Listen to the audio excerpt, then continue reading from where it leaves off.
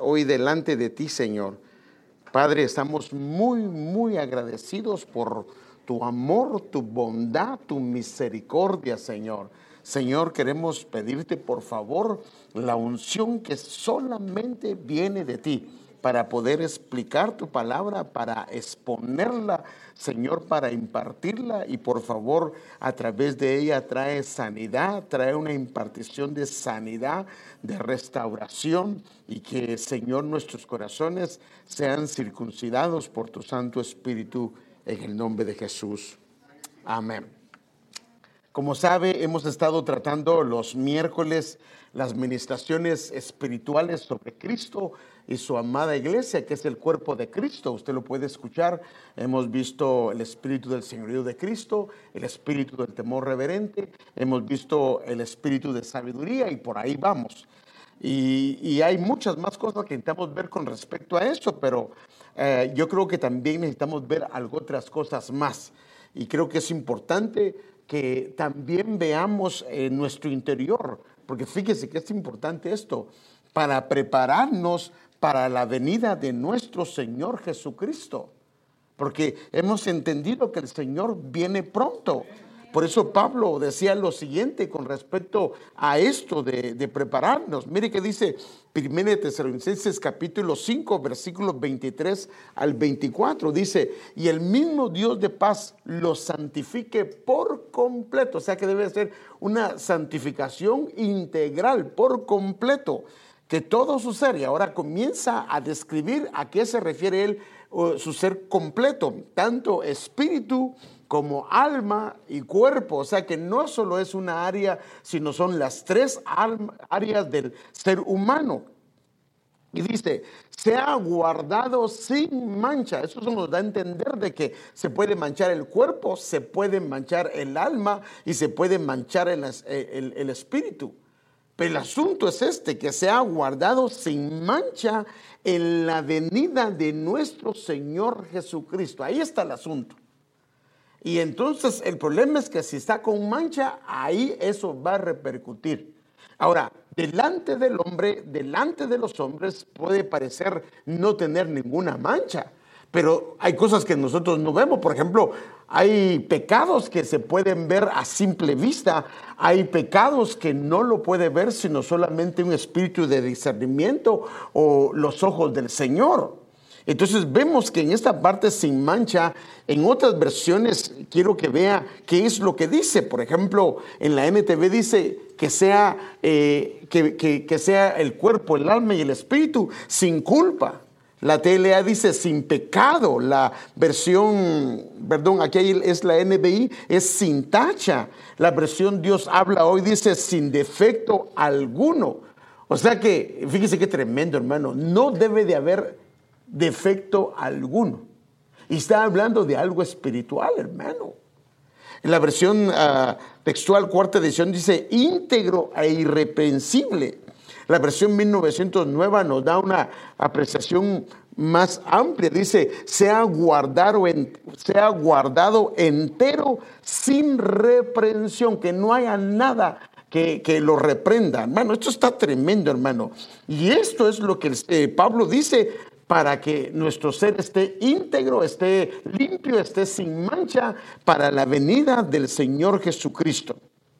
Entonces, una de las cosas que caracteriza a la iglesia que espera al Señor es una limpieza de pecado, una limpieza de culpa, una limpieza de defectos, una integridad en su ser y que sea íntegro en su ser integral.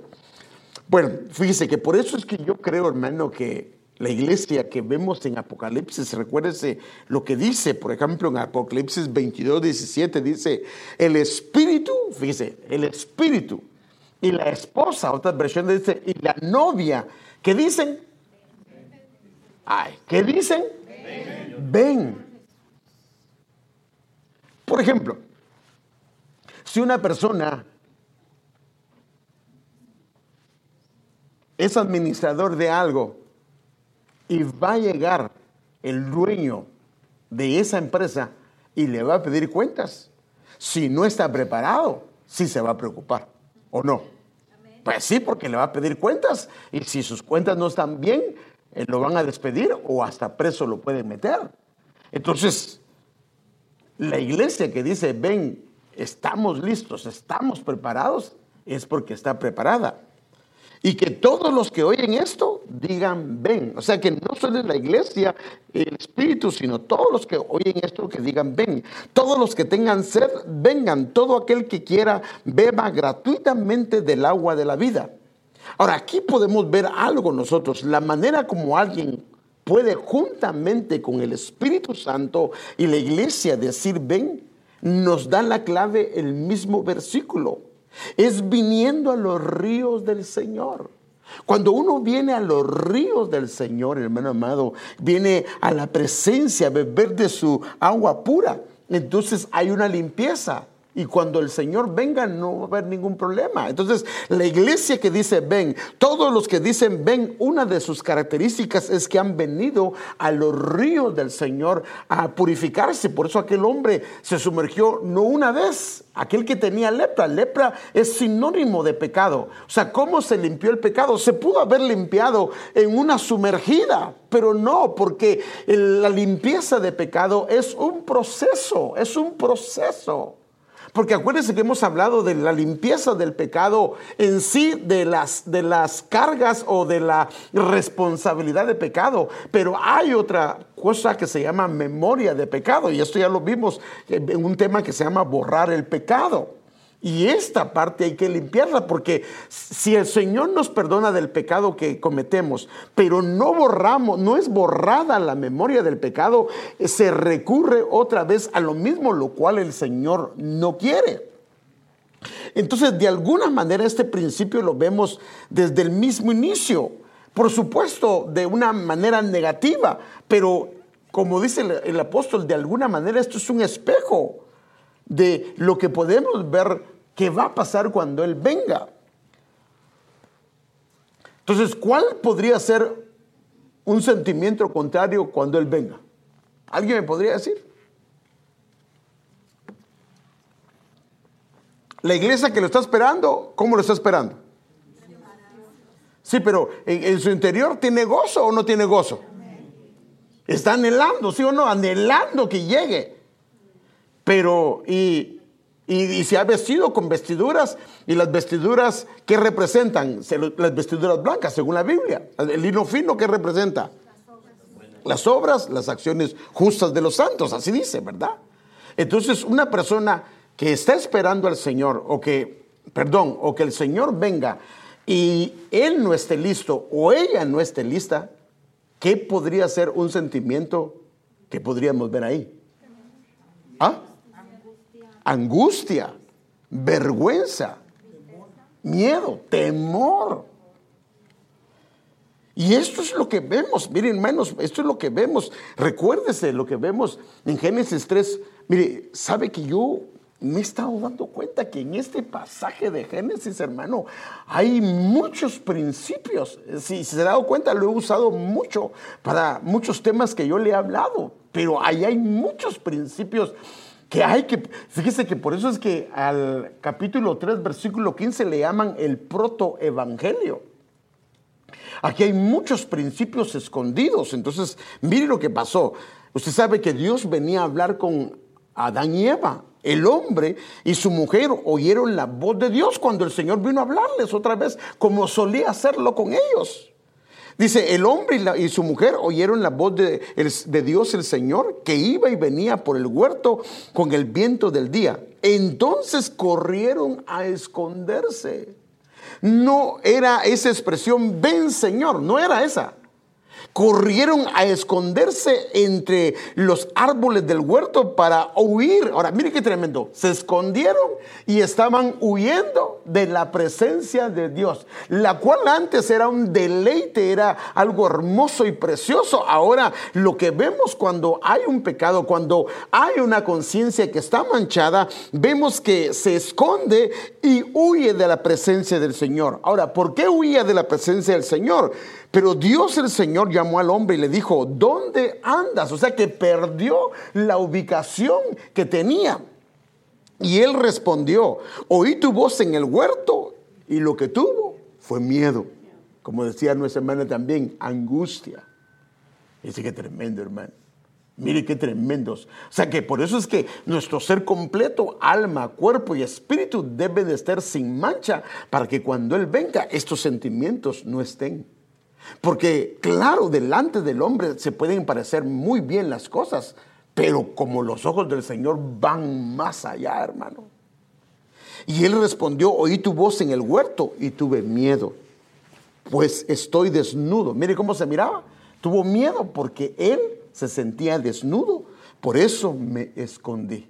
Eso lo llevó. O sea que los sentimientos fueron negativos, no positivos. No ven, oh, ahí viene el Señor, ahí viene, y acercarse a Él a tratar de encontrarlo al Señor. No, sino todo lo contrario. Entonces, no solo es de esperarlo, sino cómo lo vamos a esperar. La idea es que sea una espera gozosa, no una espera tormentosa. Porque, hermanos, por favor, hermanos, no es la idea de traerle desesperanza, sino al contrario, tenemos que arreglar nuestras vidas. Pero triste sería estar en su presencia y que usted y yo no estemos listos. Porque, hermanos, mucha gente lamentablemente va a estar con su rostro agachado. Porque acuérdense que todos vamos a estar delante del tribunal de Cristo y todos vamos a ser evaluados. Y los que no dieron la talla, los que no dieron la talla, la Biblia dice que van a regresar a la tierra, van a meterse a la gran tribulación y ahí van a lavar sus vestiduras, y los que dieron la talla van a ser transformados y van a participar de las bodas del Cordero. Hermano, así es como está la Biblia. Por ejemplo, hay un pasaje muy claro en 1 Corintios capítulo 3, versículo 10, donde dice que si alguien construyó con oro, con heno, con hojarasca, con madera, la obra de cada uno será pasada por fuego y el fuego la probará. Y si no pasa la prueba, entonces definitivamente va a haber vergüenza. Por eso la Biblia dice que sin santidad, hermanos, nadie verá al Señor. Por eso fíjese que yo creo de suma importancia, hice una especie de paréntesis acá, porque creo la necesidad de este tema, hermano. Una conciencia irreprensible delante de Dios. Una conciencia irreprensible delante de Dios. Hermanos, vivir con una conciencia limpia es hermoso, pero vivir con una conciencia acusada por el pecado, acusada por la mancha, acusada por los errores, es muy triste, es muy triste. Y el problema es que la culpa puede llevar a la separación puede llevar a la condenación, y la condenación puede llevar a la muerte de alguien. O sea que por eso es que el enemigo, cuando hay una conciencia que no está limpia, entonces comienza a darle duro, hermano. A darle duro. Por eso el Señor decía, hermano, ahí viene el enemigo, el cual no tiene nada en mí. O sea, no hay nada que me pueda acusar, no hay nada donde pueda aterrizar, no hay nada donde pueda valerse para hacerme desviar. Porque, por ejemplo, hay veces que Dios tiene una palabra para alguien, pero nos sentimos mal porque hemos pecado, porque hemos fallado. Entonces, es bueno para nosotros, hermanos, entender esto, porque sí, esta conciencia irreprensible se necesita para la venida del Señor. Si no, va a ser un sentimiento parecido al de Génesis, donde la gente no va a querer verlo, donde la gente está delante de su presencia, pero con su rostro agachado. Porque como el problema es que sin santidad nadie lo verá, o sea que no va a poder verlo, va a tener que agachar el rostro. Porque el pecado les va a acusar, el pecado les va a dar testimonio. Entonces hay dos palabras aquí que quiero que debemos de entender y comprender mejor. Una es la palabra conciencia, aunque yo creo que la mayoría de los hispanos, aunque tal vez no tenemos el concepto de la palabra, pero sí la entendemos, amén. Sí entendemos lo que es la palabra conciencia.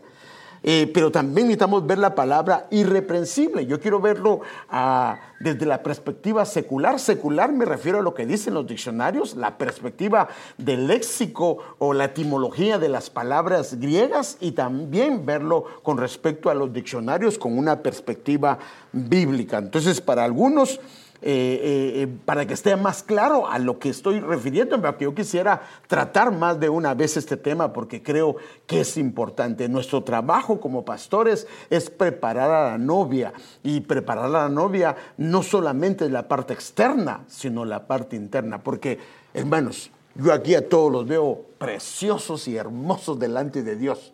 El asunto no es solo externo, amén, sino que con Dios se ve también lo interno. Amén. Entonces déjenme ver estos conceptos con un primer texto para empezar. Mire Hechos capítulo 24, versículo 16. Por esto, yo también me esfuerzo por conservar siempre. O sea, hay un esfuerzo por conservar siempre una conciencia irreprensible delante de Dios. Pero mire qué dice. Y delante de los hombres. Perdón. Déjenme ver que ahora ya me...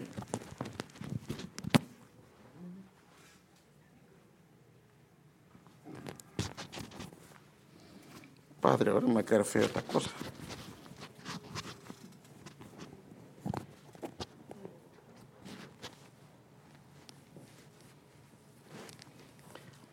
Fíjese pues, yo también me esfuerzo por conservar siempre una conciencia irreprensible delante de Dios y delante de los hombres. Ahora, esto es importante, hermano, porque no solamente es delante de Dios, sino también es delante de los hombres, porque esto tal vez va inclusive en contra de algunos que creen que no les importa lo que la gente piense de ellos. Lo que les importa a ellos es que lo que Dios piensa de ellos. Pero hermanos, si lo podemos ver en alguna medida, esto va en contra de este pensar. Aquí lo que dice es que Pablo procuraba una conciencia irreprensible delante de Dios, pero también delante de los hombres. Miren, hermanos, cuando delante de Dios estamos bien, es que fíjese, es lo tremendo, hermano. Cuando delante de Dios estamos bien, pero hay un mal testimonio. Por ejemplo, según mi perspectiva, yo estoy bien delante de Dios, pero estoy dando un mal testimonio delante de los hombres. Entonces, cuando usted me ve predicar acá, no me va a oír el mensaje. Va a tener un bloqueo, ¿o no, hermanos? Va a tener un problema, porque va a decir, pero ¿cómo se pone a predicar si él y lo otro? O si alguien está cantando, si alguien está sirviendo, si alguien está dirigiendo, si alguien está laborando en algunas áreas. Va a ser de tropiezo para algunos. Y la Biblia dice que nosotros no debemos de ser de tropiezo para nadie. Por eso nuestra conciencia tiene que estar limpia delante del Señor, pero también delante de los hombres.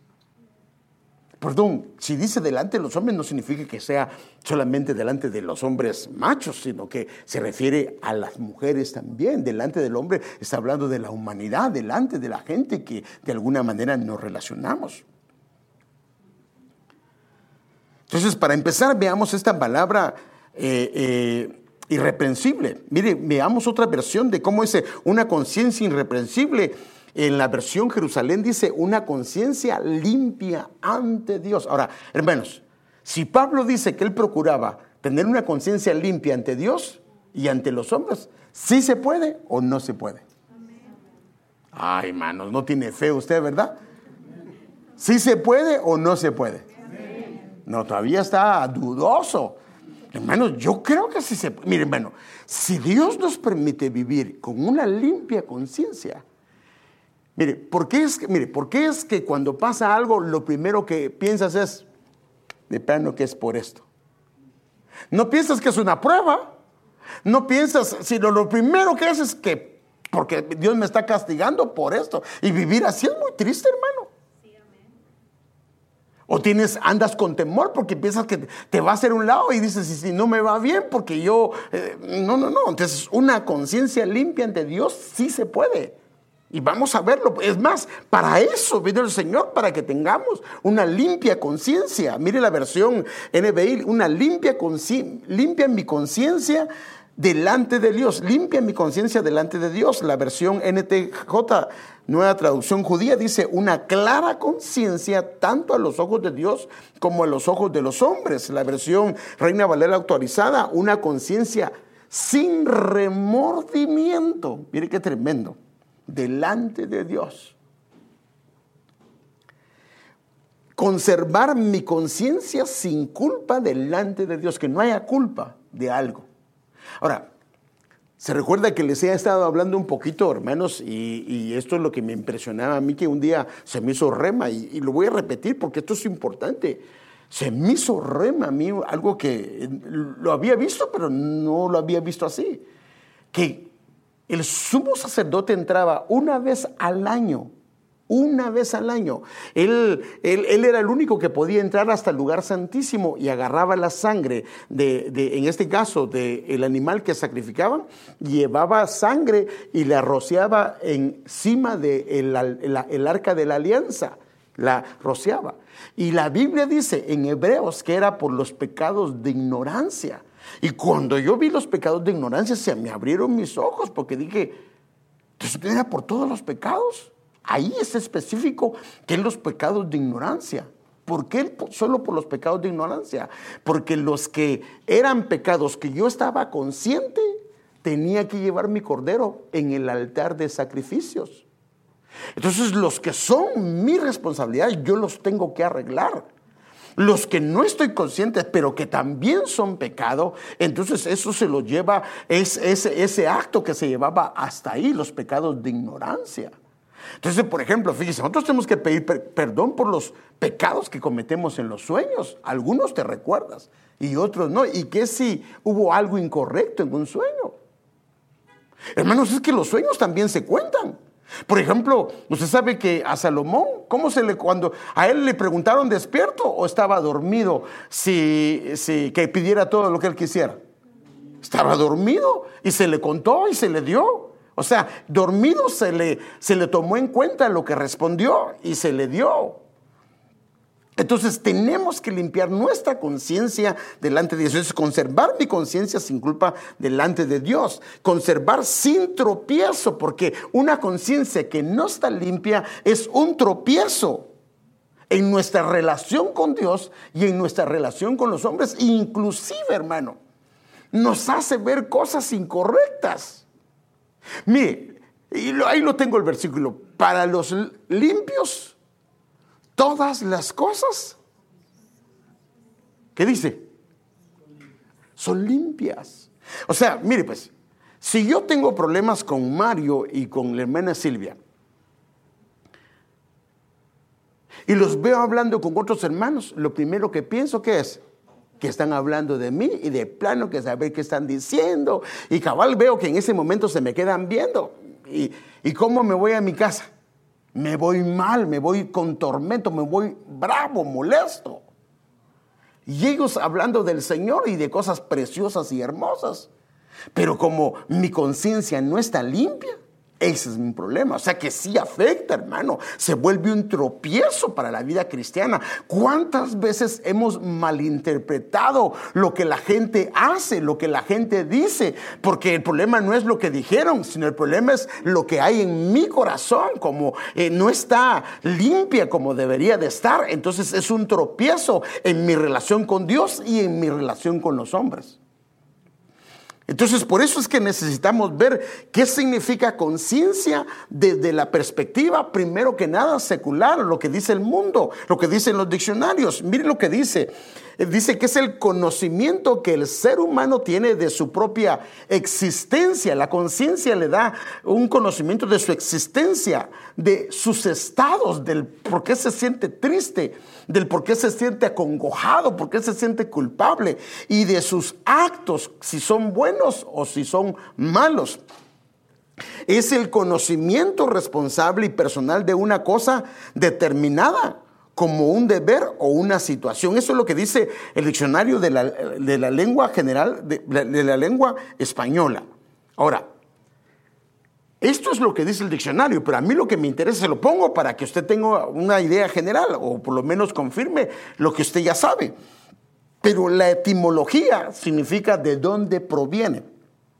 Porque una palabra es importante de dónde proviene, porque nos da luz. Acuérdense que las palabras del Señor, algunas palabras son compuestas, y cuando son compuestas nos dan luz más sobre algo. Entonces, la etimología es de dónde proviene la palabra y cómo se compuso, de la palabra conciencia. Entonces, déjenme ver, por ejemplo, la palabra conciencia, hablando en el griego, aparece 31 veces en todo el Nuevo Testamento. Donde más aparece es en 1 Corintios capítulo 1 Corintios, y son 8 veces donde más aparece. Ahora, veamos esta palabra griega desde sus... Mire, la palabra es una palabra que es, creo que es, aquí dice 4893, no sé si es la palabra ese 4893, no estoy seguro, tengo que confirmarlo porque no sé si si este no lo cambié, pero creo que es esa. Esta palabra es suneidesis, que está compuesta de 2 palabras. La palabra sun, que es con, y la palabra oida, que es conocer. O sea que es, mire cómo lo dice este diccionario, es un conocimiento compartido. Ahora, fíjese qué tremendo. Un conocimiento compartido, o sea que su conciencia, cuando usted hace algo, es como un árbitro. Si la conciencia está limpia, entonces lo que hace es que esa conciencia, por decirlo de esta manera, va al conocimiento que tiene en él o en ella y dice, eso no está bien, eso no está correcto, o eso está bien delante de Dios. Entre más limpia esté, entonces lo que va a pasar es que aún las cosas que la gente son buenas para ellos, él o ella va a decir, no, eso no le agrada a Dios, porque su conciencia le está diciendo, hay un conocimiento compartido. ¿Por qué? Porque el espíritu puede evaluar juntamente con el alma y con la mente de que algo no está bien. Mire, también este diccionario dice que es la facultad psicológica que distingue entre el bien y el mal. Por eso es que si la conciencia no está bien, por eso es que, por ejemplo, la Biblia dice que a lo malo le llamarán bueno y a lo bueno le llamarán malo. Entonces, ¿es una conciencia limpia? No, no es una conciencia limpia. Es que el problema de una conciencia que no está limpia es que comienza a su visión y su percepción. Mire, pues, a lo que le pasa la factura, la conciencia que no está limpia, es que comienza a tergiversar lo malo con lo bueno. A lo bueno le pone el calificativo de malo y a lo malo el calificativo de bueno. Y por eso es que otra gente le dice, pero es que no está bien lo que estás haciendo, no es correcto. Y él dice, pero yo no le veo nada de malo, yo ya lo veo. Inclusive, yo ya le pregunté al Señor. Porque hermano, mire, el problema es que muchas veces, mire, hay un versículo, yo no recuerdo el tema que di, pero que el Señor nos va a conceder de acuerdo a los ídolos que hay en nuestro corazón. ¿Sabe que Dios se puede responder de acuerdo a los ídolos que hay en el corazón? Y no necesariamente es algo bueno. Mire, es el proceso, la conciencia es el proceso de pensamiento que distingue lo que considera moralmente bueno o malo, alabando lo bueno y condenando lo malo. El testimonio dado de la propia conducta por la conciencia. O sea que cuando está haciendo algo, dice, está bien, no hay un problema de que se sienta mal, se vaya mal a su casa, porque delante de Dios su conciencia no lo redarguye, no lo juzga. Aquella facultad mediante la cual llegamos a saber la voluntad de Dios. O sea, por eso es que si la conciencia no está limpia, no se va a poder descubrir la buena voluntad, la agradable la voluntad y la perfecta voluntad. La conciencia de Balaam estaba contaminada. Entonces él vino y comenzó a ver que Dios no lo quería dejar ir. Y por eso le dice a los hombres que lo fueron a buscar, miren, yo, así lo dice, no lo dice así, pero de esa manera, ahí entre líneas se puede leer. Es que él no me quiere dejar ir. Yo ya le pregunté y él no me quiere dejar ir. Yo sí quisiera ir, pero él no me quiere dejar ir. Hermanos, cuando era muy claro lo que Dios le había dicho. Entonces Dios lo prueba y le mandan otros que le ofrecen más cosas. Y entonces ¿Por qué vuelve a preguntar de lo que a Dios le había dicho? Porque él quería escuchar algo más que su alma necesitaba escuchar, porque él quería la recompensa. ¿Y qué pasó? Dios le dijo que no fuera. Dijo, ve, lo estaba calando. Y se fue, hermano. Y Dios mostrando en el camino que no era su voluntad. Pero si tú no quieres, y todavía diciéndole, si tú no quieres que vaya, pero si era muy claro que Dios le estaba estropeando el camino. Pero ese es el problema de la conciencia. Cuando la conciencia está contaminada, comienza, mire pues, una conciencia que está contaminada, comienza a buscar otra respuesta. Ejemplo, voy aquí con el pastor y le pregunto, pastor, ¿qué piensa? Y el pastor me dice, esto y esto y esto y esto es lo que yo logro ver. Ok, gracias pastor, gloria al Señor. Y después va y consulta con otro hermano. Ahí hay problema con la conciencia. A no ser que el Señor le dijo que no, pero imagínense, va con otro, va con otro, va con otro. Su conciencia no está bien. Te está preguntando porque quiere recibir otra respuesta. ¿Cuál es la respuesta? Tal vez el pastor le dijo que no, el otro hermano le dijo que no, la otra hermana le dijo que no. Pero ¿qué es lo que quiere oír? Sí. Un sí. Y que le muestre con la Biblia, y ahí lo agarró y dijo, esto es del Señor. Pero su corazón está engañado porque la conciencia que no está limpia engaña el corazón. Entonces estos son los conceptos que podemos ver de los léxicos griegos, pero ahora yo quiero que vayamos a los diccionarios. Estos son léxicos donde aparecen las palabras y las descifran y las descomponen. Mire este diccionario, ay perdón, ya no lo vi, pero este es el Lexam, el que acabamos de ver. Dice que la conciencia es la capacidad o la facultad de intuición. La intuición es aquello que uno en el interior sabe, moral, o una percepción o una reflexión de algo. Es el conocimiento interno o el sentido que posee una persona para obedecer o quebrantar, en este caso, las normas morales. Es el conocimiento interno que hay.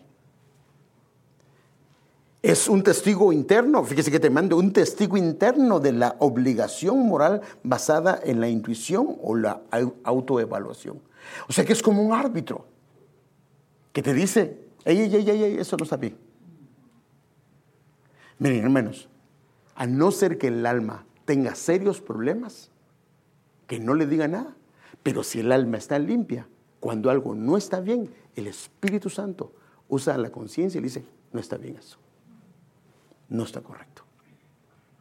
El problema de nosotros es que si no escuchamos a la voz del Espíritu Santo, esa área en particular se comienza a endurecer. La conciencia funciona como un sentido privado de la conducta. Es como un sentido privado de la conducta, el carácter o las intenciones de la persona. Puede desempeñar el papel de supervisor moral, testigo, juez y también hasta un guía. O sea, hay alguien que dice, esto no está bien, esto no está correcto. Pero este es otro pensamiento muy largo, pero ahí está. En el diccionario, este es también el Lexam. En el contexto bíblico, la conciencia también puede tener un sentido más genérico de percepción, o sea, esa percepción espiritual o conocimiento individual o una conciencia reflexiva de sí mismo, incluyendo una conciencia de sentimientos morales, ya sea que sean positivos o negativos, o un sentimiento que podríamos llamarle de culpa, de algo que está haciendo que en su interior él o ella sabe que no está bien. Entonces, veamos esta palabra, hermanos amados, la primera vez que aparece la palabra conciencia, porque entonces ya vimos la palabra del concepto secular, el léxico de la palabra conciencia, los diccionarios bíblicos, pero ahora veámosla en función, cómo operaba, para que tengamos una idea de cómo es, cómo opera. Bueno, esta es la primera vez que aparece la palabra conciencia, y yo sé que la mayoría conoce esta historia. Usted se recuerda cuando llevaron a una mujer que agarraron en el acto de adulterio. Ahora, fíjese que, mire, lo tremendo que era, porque tenían que llevar a los dos, tanto al hombre como a la mujer, y solo llevaron a la mujer. Estos estaban mal, ¿verdad? Pero bueno, solo llevaron a la mujer, la llevaron delante del Señor, y usted sabe, el contexto es este, que la presentaron delante del Señor, y la ley decía que había que condenarla, que había que apedrearla. Y cuando se la llevaron, él en vez de contestar y decirles, sí, hágalo. Ahora, fíjese, pues, lo tremendo es que los que llevaban a que la apedrearan a la mujer no estaban con su conciencia limpia. Pero lo que pasa es que no querían ver. Y ese es el problema. Por eso la Biblia dice que a veces el problema de nosotros es que, ¿por qué te fijas en la pajita que tiene el hermano y no miras la viga? O sea, que hay gente que está fijándose en una pajita y no se está dando cuenta de la gran viga que tiene. Hermanos, es que ese es el cambio. Cuando hay una conciencia limpia, en vez de fijarte de la viguita, oras por el hermano, oras por la hermana. Pero cuando estás juzgando a cada rato al hermano, a la hermana, a todo mundo, hay un problema adentro. Y esto lo podemos ver en esta historia. Y como el Señor se quedó callado, insistieron, Juan 8, 7 al 9, y como insistieran en preguntarle, se enderezó y les dijo, el que de vosotros esté sin pecado. Ahora, los que estaban con pecado querían apedrear a la mujer. Los que estaban con una gran viga querían apedrear, bueno, tampoco no era una pajita lo que tenía la mujer, pero a lo que me refiero era que querían apedrearla. Entonces el Señor lo que dice es, como insistían, el que de vosotros esté sin pecado, Él dice, sea el primero en arrojar la piedra contra ella. E inclinándose de nuevo hacia el suelo, siguió escribiendo en la tierra. No dice la Biblia qué escribió, tal vez los 10 mandamientos, no lo sé. Pero entonces sigamos leyendo el pasaje el versículo 9. Pero ellos al oír esto, es que esto es lo tremendo de la palabra, mire. Esta conciencia posiblemente puede haber estado manchada, posiblemente, estoy hablando de los hombres que llevaron, pudo haber estado cauterizada, pudo haber estado endurecida, porque ahorita vamos a ver los estados de la conciencia, el por qué la gente no puede ver o no puede reaccionar. Y esto lo llevó inclusive a condenar a alguien cuando ellos tampoco no estaban bien. Y entonces, pero como la palabra de Dios es viva y eficaz y es más cortante que toda espada de 2 filos, y dice que hace y descubre lo que hay dentro. Entonces, cuando vino la palabra preciosa del Señor, pero ellos al oír esto, acusados por su conciencia. Ahora, ¿por qué eran acusados? ¿Tenían la conciencia limpia? Porque si no, no hubieran sido acusados. Porque es que mire, que esto es lo hermoso, hermano. Cuando hay una limpia conciencia, el enemigo no puede usar la acusación. Lo que más daño hace el enemigo son a través de los dardos. Los dardos son porque hay algo de donde poder tomar derecho legal. La acusación es una de las cosas más espantosas que viene sobre el hombre y sobre la mujer, y lo que lo hacen dejar de hacer lo que el Señor quiere que hagan. Pero entonces, cuando estaban acusados por su conciencia, es porque su conciencia estaba con pecado, pero a pesar que estaba con pecado, solo que para ellos su pecado no era tan grande como el pecado de ella. Pero hermanos, a los ojos de Dios hay pecado chiquito y pecado, bueno, sí hay pecado chiquito y pecado grande, pero para Dios pecado es pecado y merece el mismo castigo.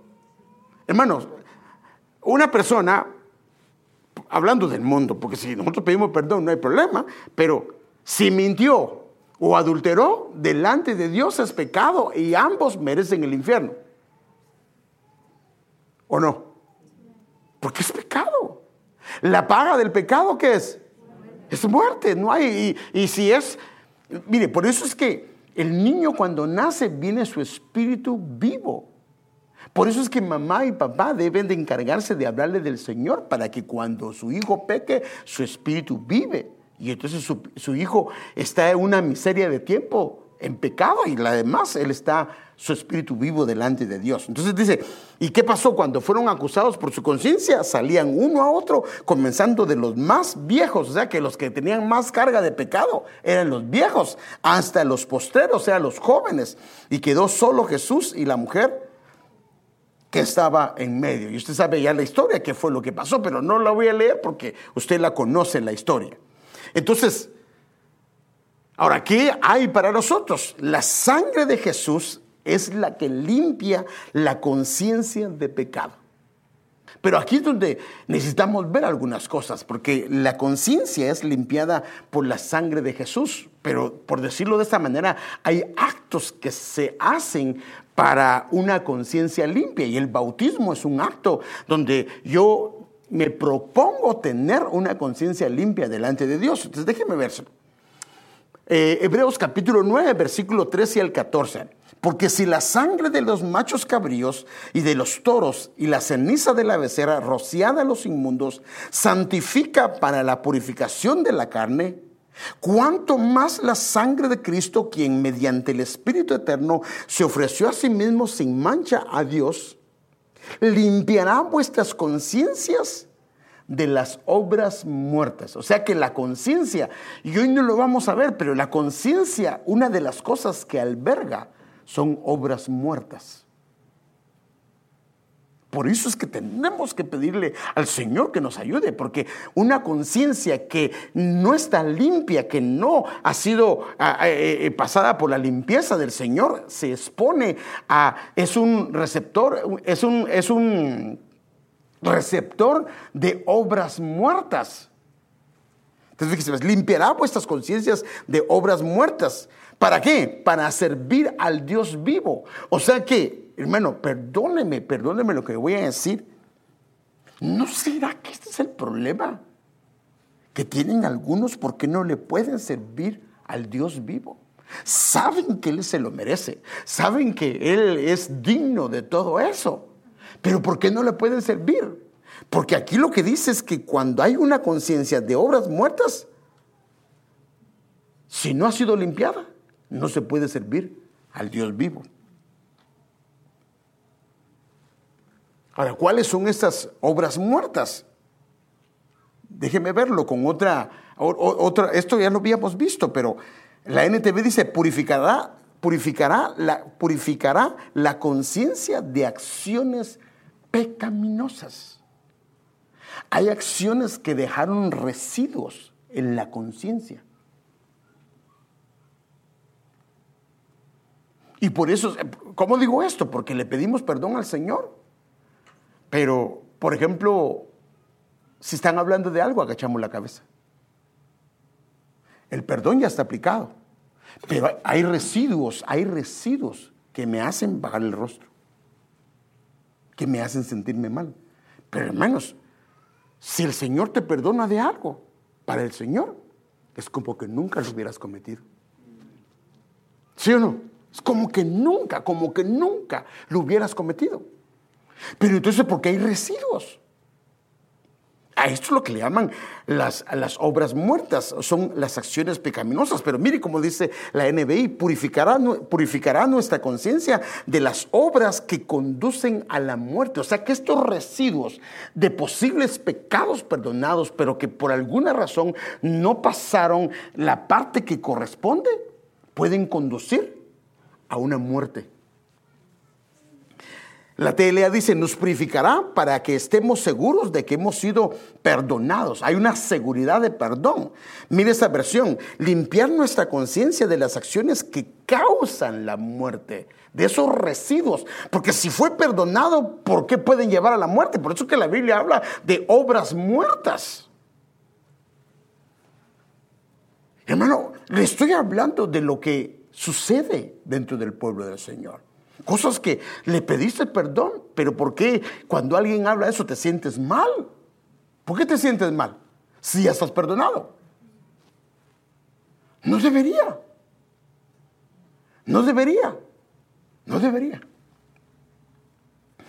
La última vez que aparece esta palabra conciencia es la palabra que le estaba diciendo yo, que creo que es como un acto. Por eso es que, mi hermano, importantísimo el bautismo. Mire cómo lo dice este pasaje.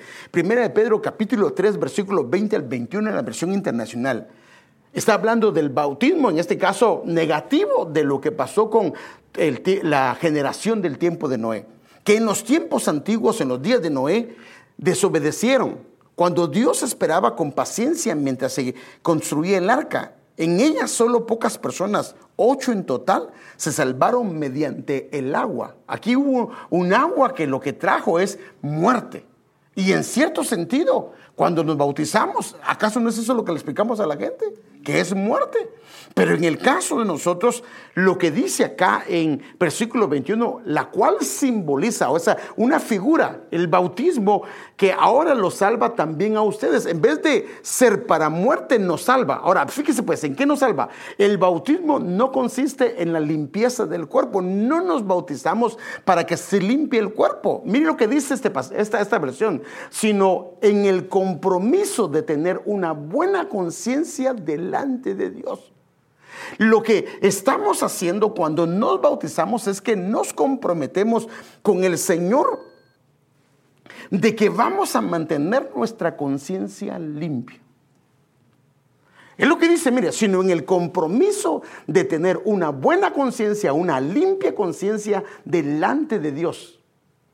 Esta salvación es posible por la resurrección de Jesucristo. O sea que es posible una limpia conciencia.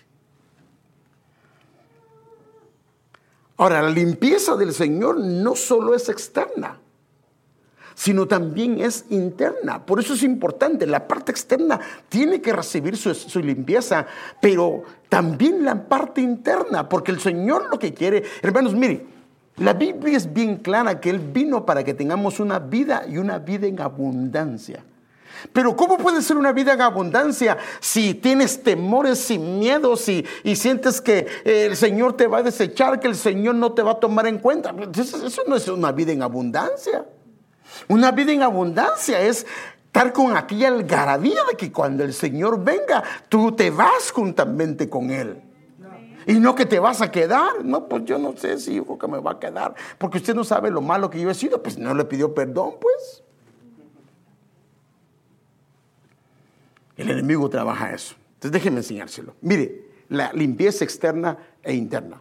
Hebreos 10, capítulo 10, versículo 21 al 22. Ya que tenemos un gran sumo sacerdote, por eso es que nosotros estamos en un mejor pacto con mejores promesas. Ya que tenemos un gran sumo sacerdote que gobierna la casa de Dios, entremos directamente a la presencia de Dios. Pero no se puede entrar directamente a la presencia de Dios si hay un problema de conciencia. Porque, ¿qué pasaría con una persona que tiene un problema de conciencia? Está ahí su presencia y no se quiere meter porque se siente mal. Porque hay una acusación. Y por eso, hermano, y esto es importante trabajarlo, porque ¿qué si le toca que liberar a alguien?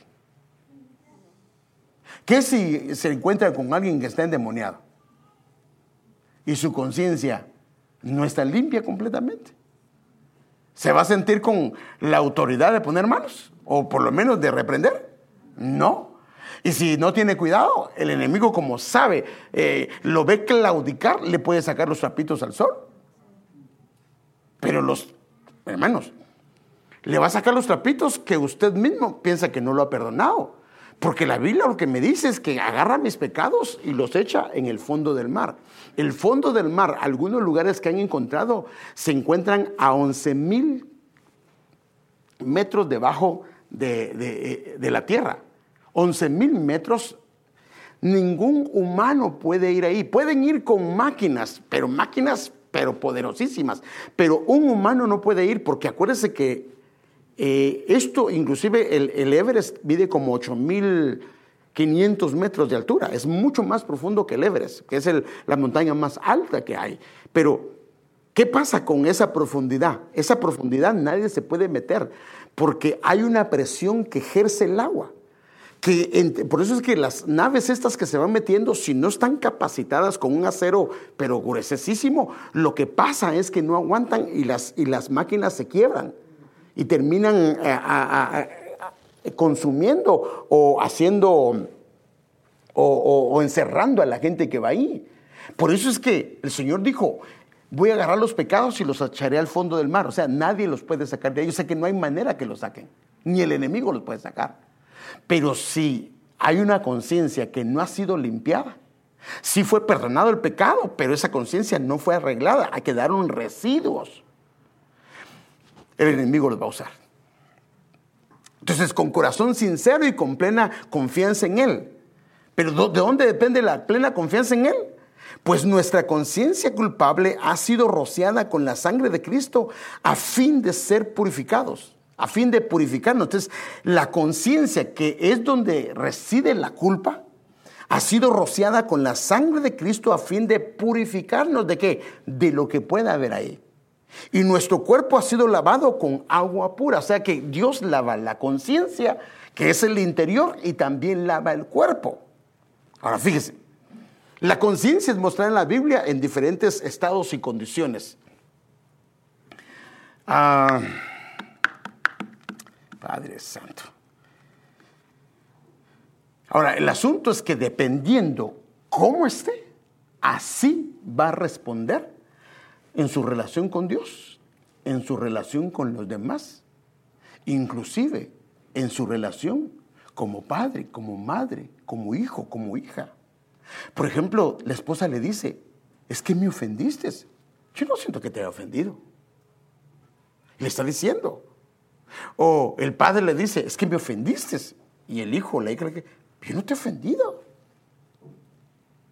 Es un problema de conciencia. O sea que la manera como vamos a ver nuestra relación o el trato con Dios va a depender de cómo esté la conciencia. Entonces déjenme verle rápidamente porque se me terminó el tiempo. O sea que estos estados de la conciencia están relacionados con algunas cosas. Primero, déjenme ver la conciencia equivocada. Una conciencia débil es una conciencia que se va a manchar. Una conciencia que se va a contaminar. O sea, mire qué importante. No podemos tener una conciencia débil. Hay gente que hoy dice amén, gloria a Dios, y al otro día ya está claudicando. Entonces, una conciencia débil, y esto no lo vamos a ver hoy, es una conciencia que es proclive a mancharse, a contaminarse. Una conciencia de pecado es una conciencia, por supuesto, que tiene problemas porque está manchada. Y recuerden lo que pasó con Adán y Eva: tenían sentimientos de miedo, se escondían, se sentían desnudos, no podían presentarse delante de Dios. Una conciencia corrompida es una conciencia que está contaminada. Esto ya es una contaminación a otros niveles. Una conciencia mala, que es una conciencia, en otras versiones dice culpable. Una conciencia cauterizada. Ahora, hermano, esto ya estamos hablando de algo más profundo. Es una conciencia, esos son diferentes estados de la conciencia. Una conciencia cauterizada está muerta, está encallecida. Ahí ya no importa lo que caigan, lo que le digan, no lo van a hacer entender a él o a ella. Mire, esto está parecido, hermano, a la semilla que cae, sino que cae junto al camino. Porque lo que pasa es que los terrenos siempre tienen un camino en medio. Y ese camino en medio, como la gente los ha transitado tanto, se llegan a endurecer. Entonces, cuando el sembrador tira la semilla, si cae dentro del terreno correcto, entonces, ¿qué va a pasar? La semilla va a dar fruto, pero si cae en esa tierra endurecida, esa es la que vienen las aves y se la comen. No logra entrar. Ahora, ¿qué son esos terrenos endurecidos? Son aquellos que han dejado que otros pasen sobre ellos. No han arreglado, no han puesto un paro y decir, no, ya no me puedes decir más esto. No han puesto un paro y la gente está pasando sobre ellos. Y lo que pasa es que cuando pasan sobre ellos, los están endureciendo. Y pueden endurecer su conciencia. Entonces por eso la Biblia le llama muerta o le llama encallecida. Significa que ya no responde. No responde. Una conciencia con obras muertas que vimos ya, que son las acciones que vimos, pero vimos también, hay una conciencia humana también. Una buena conciencia, hay una conciencia limpia que es sin ofensa a Dios, irreprensible, que es clara, sin remordimiento. Hay una conciencia perfectamente limpia que la Biblia habla en Hechos 23:1, y hay una conciencia que el Espíritu Santo da testimonio, hermano. Y a esto es lo que el Señor nos quiere llevar. Con que el Espíritu Santo nos dé testimonio a nuestro espíritu que está bien. Otros pueden decir que está mal, pero el Señor te está guiando. Pero claro, no en una conciencia endurecida, sino una conciencia que está arreglada. Pero ya se me pasó el tiempo, hermanos. Me voy a tener que ir. Entonces, necesitamos una conciencia irreprensible delante de Dios para encontrarnos delante de Dios, pero también una conciencia irreprensible o limpia para relacionarnos con la gente. Qué hermoso es, hermanos, tener una conciencia limpia. Mire, termino con esto. Mire que dice Hechos 23:1. Mirando fijamente, porque Pablo estaba dando su testimonio. Mirando fijamente al Concilio Supremo, Pablo comenzó: hermanos, siempre he vivido ante Dios con la conciencia limpia. Esto es lo que me da a mí pauta, es que sí se puede vivir con la conciencia limpia. Porque para eso vino el Señor, a derramar su sangre preciosa. ¡Qué hermoso! Y para nosotros hay esperanza, porque si pecamos, abogado tenemos para con el Padre, y la sangre de Jesucristo ya vimos que limpia la conciencia. Mire que dice otra versión. La versión de las Américas dice: he vivido delante de Dios con una conciencia plenamente limpia. Así dice Pablo. La versión Reina Valera contemporánea dice: toda mi vida he vivido delante de Dios sin tener nada de qué avergonzarme. Y a eso nos quiere llevar el Señor, hermano. Una vida plena, una vida donde, hermanos amados, el enemigo no a cada rato nos esté acusando, hermano. Porque eso no está bien, que el enemigo a cada rato nos esté... Ahora, ¿por qué nos acusa? Porque hay residuos. Pero por eso tenemos que entender que el propósito del Señor es una conciencia limpia. Una conciencia limpia es que no haya ningún residuo y no hay manera que el enemigo te pueda atacar. Cuando pasa algo, no vas a pensar primero: Dios me está castigando. Porque la gente lo primero que piensa es que Dios lo está castigando. ¿Por qué? ¿No será que el Señor nos está llevando a otro nivel? ¿No será que el Señor nos está avanzando? Y lo mismo pasa cuando vengo y veo que a alguien le pasó. Y porque a veces cuando miramos que algo le pasó a alguien, lo primero que hacemos es lo mismo que la viga y la paja. El juicio le está cayendo. ¿Por qué? Entonces el llamado del Señor es a vivir con una limpia conciencia delante de Él y delante de los hombres. Hermanos, esto no le estoy hablando yo de algo que no sea posible, porque la sangre de Jesús lo hizo. Y cuando te bautizaste, ese fue el compromiso que hiciste con Dios de vivir una vida, porque el Señor lo que quiere es que usarte. Pero mire, el problema que hay, si la conciencia no está limpia, la profecía va a ir tergiversada. Cuando le digas algo a algún hermano: yo siento del Señor, ese sentimiento va contaminado. Va parte buena y parte mala. Por eso es que hay gente que viene y se acerca y dice: mira, yo siento del Señor decirte algo, pero su conciencia no está limpia. Entonces ahí hay agua sucia y limpia. Entonces por eso es que tú tienes... Y el problema es que si tu agua está sucia, no lo logras detectar. Pero si tu agua está limpia, dices: no. Hermano, la Biblia dice que la palabra se puede tergiversar, que la palabra de alguna manera puede estar leudada. O sea, estamos hablando de la palabra que es la que limpia. Entonces es importante para que Dios nos use, porque, hermanos, imagínense que le vas a hablar algo de parte de Dios y está contaminada el agua. Entonces lo que tenemos que hacer es que el Señor limpie nuestro vaso. Ahora, cuando el vaso está limpio, ¿qué pasa? Logras ver rápido cualquier cosita que no está bien. ¿Sí o no? Lo logras ver. El Espíritu Santo te da testimonio en tu corazón: eso no está bien, eso no está correcto. Entonces el Señor nos está llamando a todos a vivir con una limpia conciencia. Ahora, yo no le estuviera predicando esto si no es lo que dice la Biblia. Ahora, ¿por qué es importante esto? Porque si hay una limpia conciencia, cuando Él venga o estemos en su trono, ¿cómo vamos a estar? Felices, hermano, contentos de estar en su presencia, alegres de estar delante de Él y deseosos. Pero imagínense, como aquel canto, cuando ya se pase lista. Digo, cuando pase lista, mi nombre ni va a aparecer.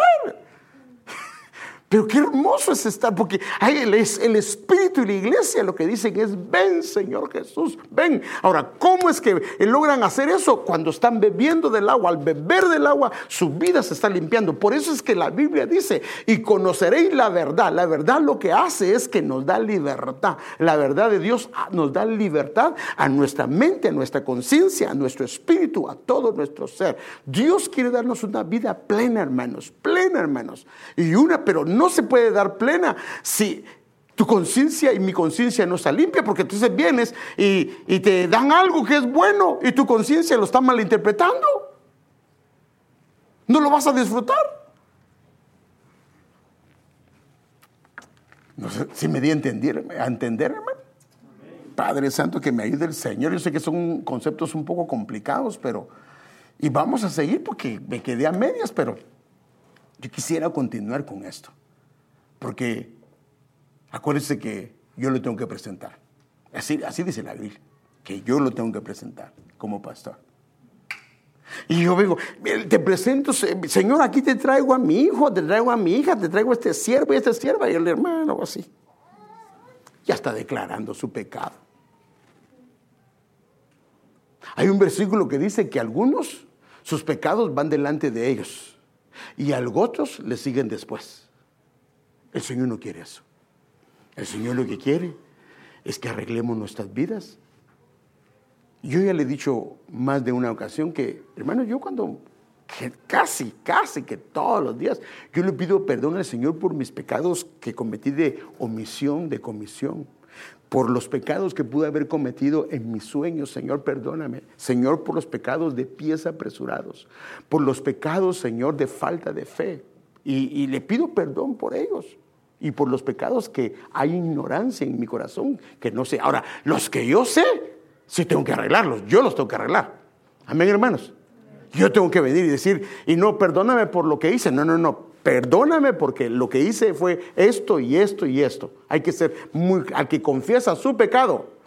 No al que le dice, tú ya sabes, Señor. No. Confiesa su pecado. Y se aparta, alcanza misericordia. Eso es lo que el Señor quiere. Y entonces, ¿qué va a pasar? Al vivir una vida con una limpia conciencia, hermano, el enemigo ya no te va a abusar de... No va a poder acusarte. No, mi hermano, no te va a poder acusar. No te va a poder agarrar por ahí. Y cuando venga un dardo, en el nombre de Jesús lo echas fuera.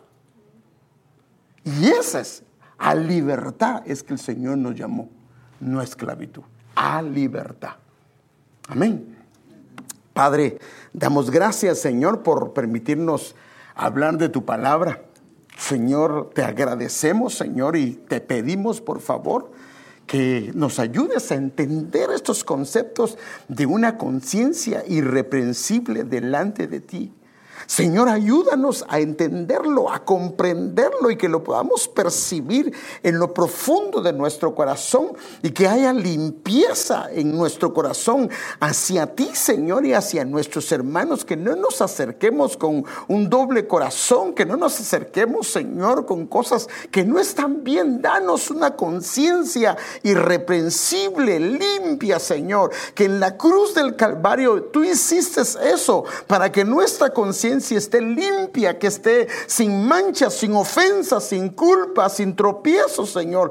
Ayúdanos a entender esto, Señor, y que podamos vivir nuestra vida cristiana con una conciencia irreprensible. Ayúdanos, Señor, por favor.